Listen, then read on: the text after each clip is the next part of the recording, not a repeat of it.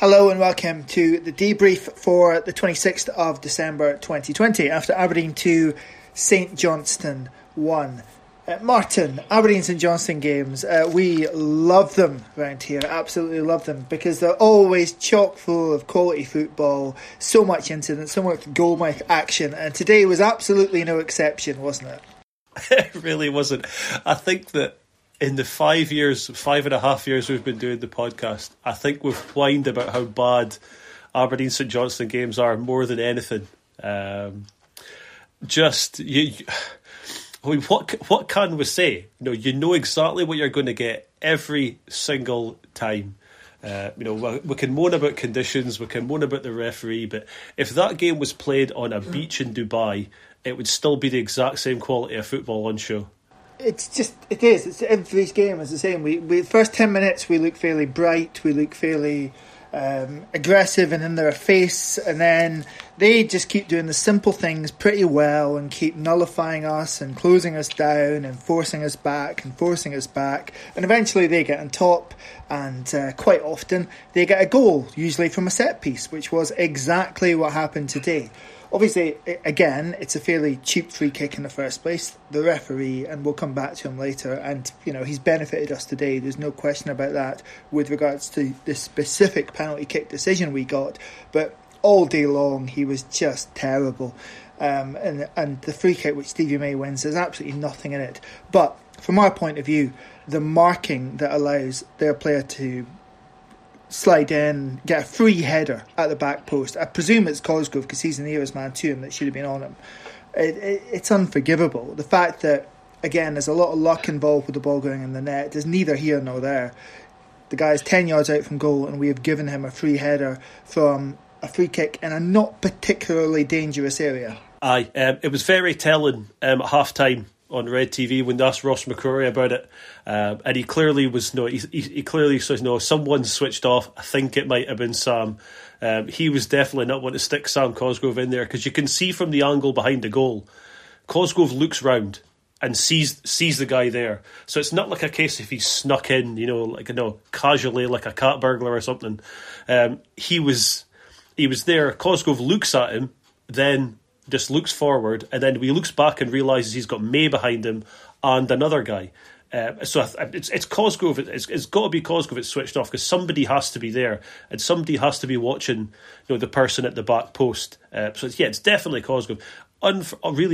Just one of the worst goals defensively I think I've seen us concede in a long time. It's a decent ball into the box. No getting away from that, but. That's I hate to use the word, that's bread and butter for your defenders and your keeper. They should be dealing with that every single day of the week. That's the kind of thing that's the kind of thing they practice in training, is just dealing with that sort of thing.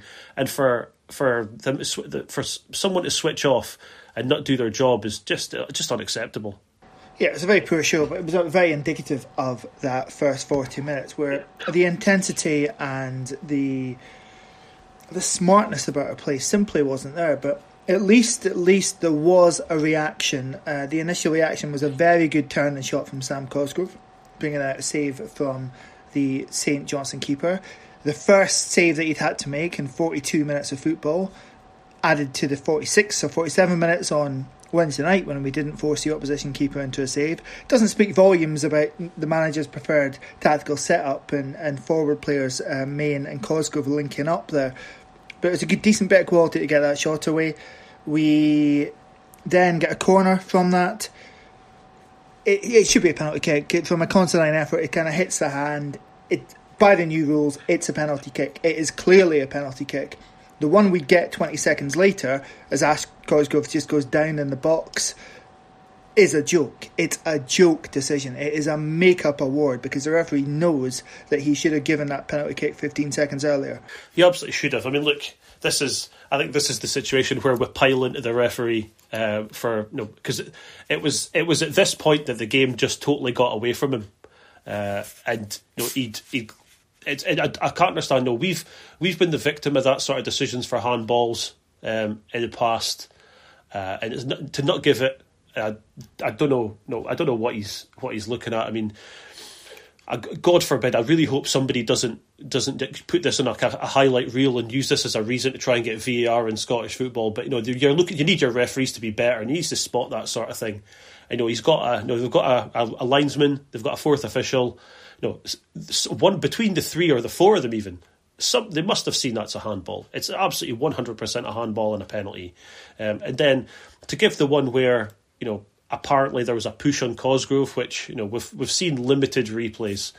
No, I'm not having that there was any sort of push on him at all. It's a terrible decision. There's a hand towards him, but as you would get in any penalty box or any crossball, it's basically in any game of football anywhere in the world. It's not even a coming together of bodies. It is just a case of it's the kind of contact you get in a game of football.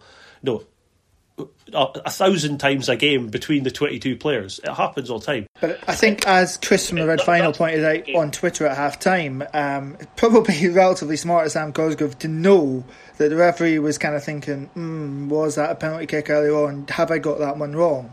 And to go down like that in some respects. But good that it came. I'm not going to say we never looked like scoring, because I think St Johnstone were hardly peppering our goal, but it was a very, very, very flat first 40 minutes. It was so reminiscent of what we were seeing at the start of 2020. Just aimless, directionless, no urgency whatsoever, and no threat to the opposition goal. So credit to the side for at least finding something, albeit with a specific case of the penalty kick we got coming out of pretty much nothing to get things going. And I thought the intensity after we lost the goal and at the start of the second half, where notably Kennedy and Hayes switched sides, because again, we've banged on about it the last couple of shows. The fact that the wing-backs have been contributing nothing in an attacking sense really for 2.5 games was becoming apparent to everybody, surely, and even becoming, well, I say even, obviously, he's got the coaching badges, he's much more astute, he's been doing the job. He will know that he demands more of Kennedy and Hayes in an attacking position, so he switched them round, trying to ensure that they would get on their more comfortable foot for attacking their opposite number in the box, and just immediately that made a difference. You had them getting the ball in threatening areas, you had them getting the ball and put some decent balls in the box. It was really positive change just by doing something so simple.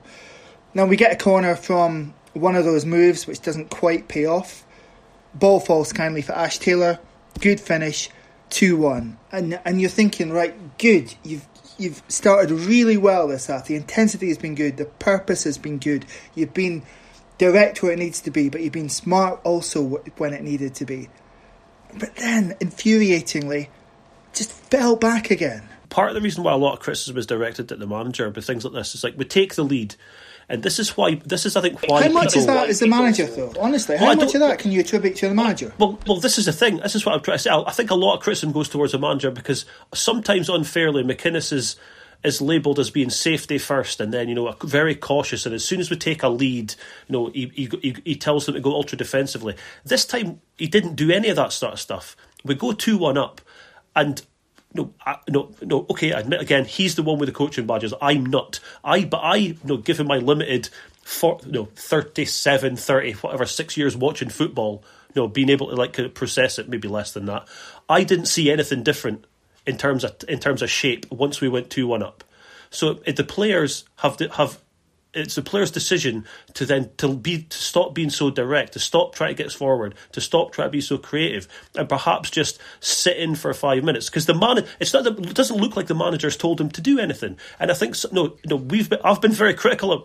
Yeah, I've been very critical of Derek McInnes, but on this occasion, it's total. I think it would be totally unfair to go, there's McInnes again, McInnes ball, ultra defensive, because that's not what happened. This is on the players this time.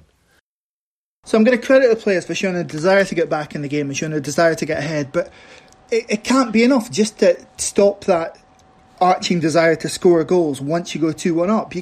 This is a bit of what we were talking about on Wednesday in terms of, I used the word coasting, and I think I'm not sure that's been proven yet, but I think, just to think that at 2-1 that they've done enough in a game like this, and a team like St Johnstone who are always going to be capable of scoring again against you, proven not just against us, but often enough against us in the past as well, but not just against us. Against Hibs, they went to Easter Road and drew 2-2 just a few weeks ago, for example. this is a team who is always going to be capable of scoring something. And just, why did that intensity dissipate? And how much of that can you attribute to the bench? I'm really not sure. I want these players to be showing that intensity and that desire that they showed in the first 10 minutes of that second half and after going behind. I want that for 90 minutes. And I know it's been a really tough schedule this past month. And I know we haven't had the opportunity really to rotate as we might want because we have had a lot of players out. And it's a very thin-looking bench right now compared to where we were a few months ago. But yeah, I really wonder how much of that drop-off in intensity can you actually put towards the manager? And it's really difficult to pin too much, I think, personally, from looking at it. But, it's one of those things you'll never know. I think we can be pleased with the win. I think, we can be pleased with the reaction to going a goal down. But still a shocking lack of quality in the final third. And it's like he's kept going with a shape, with this 3-4-3 shape. That 3-4-3 shape really worked for the bodies and available bodies we had in at the start of the season. I'm not sure it works with the people we have in now. And this was, again, a criticism we had of the old setup, the old standard setup, that you kept going with 4-2-3-1, even with some of the guys who really made that tick, even when some of those had left the club or were out injured. And I worry that it's the same again. Yeah, absolutely. I mean, that is the concern. I mean, look, I don't want to say that Cosgrove and Main can't play up front together, but the limited times we've seen them this season, it doesn't look like the link at all well. Today, it was just that two up front it wasn't working, and it didn't work at all. If they're going to play 3-4-3, put somebody with you have Hedges on, fine, but put McGinn on or someone who's capable of playing a bit of football. I thought the game on Wednesday was crying out for Niall McGinn with about 20 minutes to go, and that sub never came.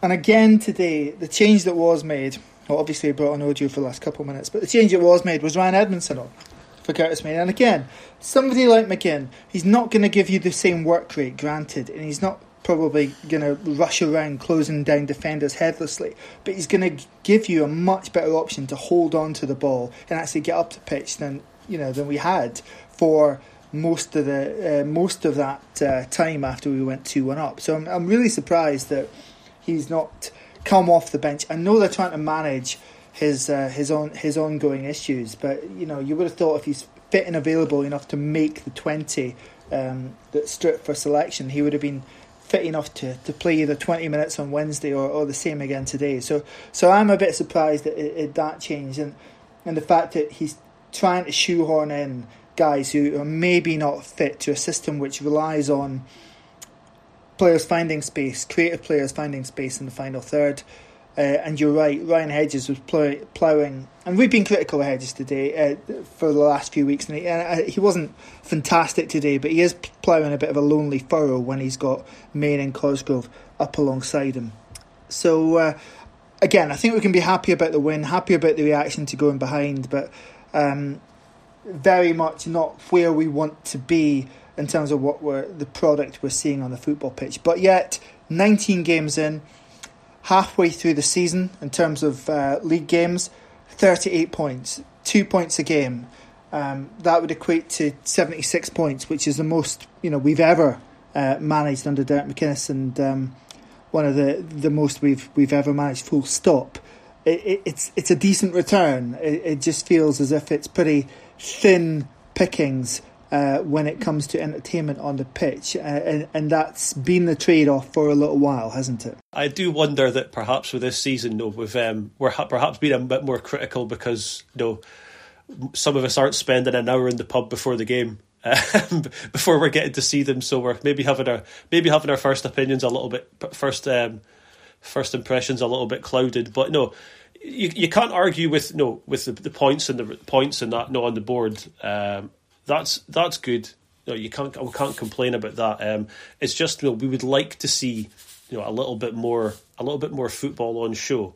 And I understand we've been critical in the past of other teams and other managers for their style of football. Tommy Wright at St Johnstone, in particular, we give him a bit of stick. But this team this season, they're getting the points on the board. There's been some points dropped that we really probably shouldn't have, and that's disappointing. But if they keep on like this, I dare I suggest that we might be pushing for second. It wouldn't actually be a great season to finish second, given the reward that's on offer for third, vis-a-vis the possibility of group stage football for Europe. Yeah, you'd qualify for the Champions League qualifiers, but the quality of the opponent you'd meet and then the rounds you'd drop into further down would mean that there's much less chance of guaranteed Champions League football by finishing guaranteed group stage football rather by finishing second. Yeah. Which is weird, obviously, a weird quirk of just how the system works. But we'll probably lay that out in some Twitter posts. But that said, back into third tonight. Game in hand, couple of points clear of Hibs. Another couple of awkward fixtures.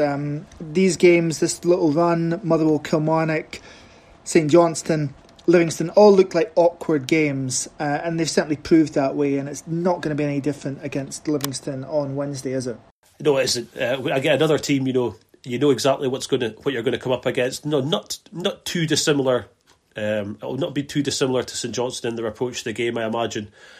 So I do wonder if perhaps you'll change it ever so slightly. Not that I would suggest we were super direct today with the two big guys up front. No, not at all. Not at all. And that's such a lazy criticism. I saw a few of that when the team lines were announced with Maine and Cosgrove, and it's just reductive, lazy, and it's wrong. We weren't on Wednesday night when those two played together in the second half, and we weren't direct today when they were playing. I kind of almost wish we were, because the lack of actual creativity and thrust in that first 40 minutes, I really do wish we had just gone long, because then presumably we would actually have tested the opposition keeper at least once if we had just decided to shell it up to the two big guys. If that had been the game plan, it's in a way it's fine, because it's a legitimate tactic, but it's not that at all, and it's just it infuriates me. It's a lazy criticism, and it's not only that, but it's usually absolutely wrong. Yeah. Sorry, I'll get down off my soapbox, Martin. No, you're right. Yeah, you're absolutely right. I mean, like that. I'm not suggesting that that we did that today, because that was never the approach. And I would think that, given how toothless Cosgrove and Maine were today, I can't see him with them starting together up against Livingston. But I've been wrong in the past, and I will be wrong many times in the future. Well, again, Livingston, it's another game where you're going to have to have that work rate. You're going to have that that ability to close down, and it does seem in some respects as if it is tailor made for Curtis Main to play ahead of more creative players, especially on that pitch down there. So we'll see what transpires on Wednesday night. We'll have a debrief out after that. I'm not sure with the Christmas schedule if there'll be a full podcast until we get into the new year. But we'll see how we go. We'll see how bored we get over Christmas, how bored we get of our new Christmas toys, Martin? Yeah. But until at least Wednesday night, where hopefully the Dons can pick up 3 points. I can't even remember what is it. 4 o'clock on the kickoff time on Wednesday. 4 p.m. 4 o'clock. This has been such a discombobulating. It's a discombobulating time of year anyway, but this year and this football season has been entirely head spinning. So credit to a team for the victory today. It's certainly not a game that's going to win any style awards. But another 3 points, the main takeaway, and it's just a tragedy that we can't all be in the pub dissecting this together with old friends and new friends over Christmas time. But thank you for listening to us try and dissect this, and until next time, come on you Reds.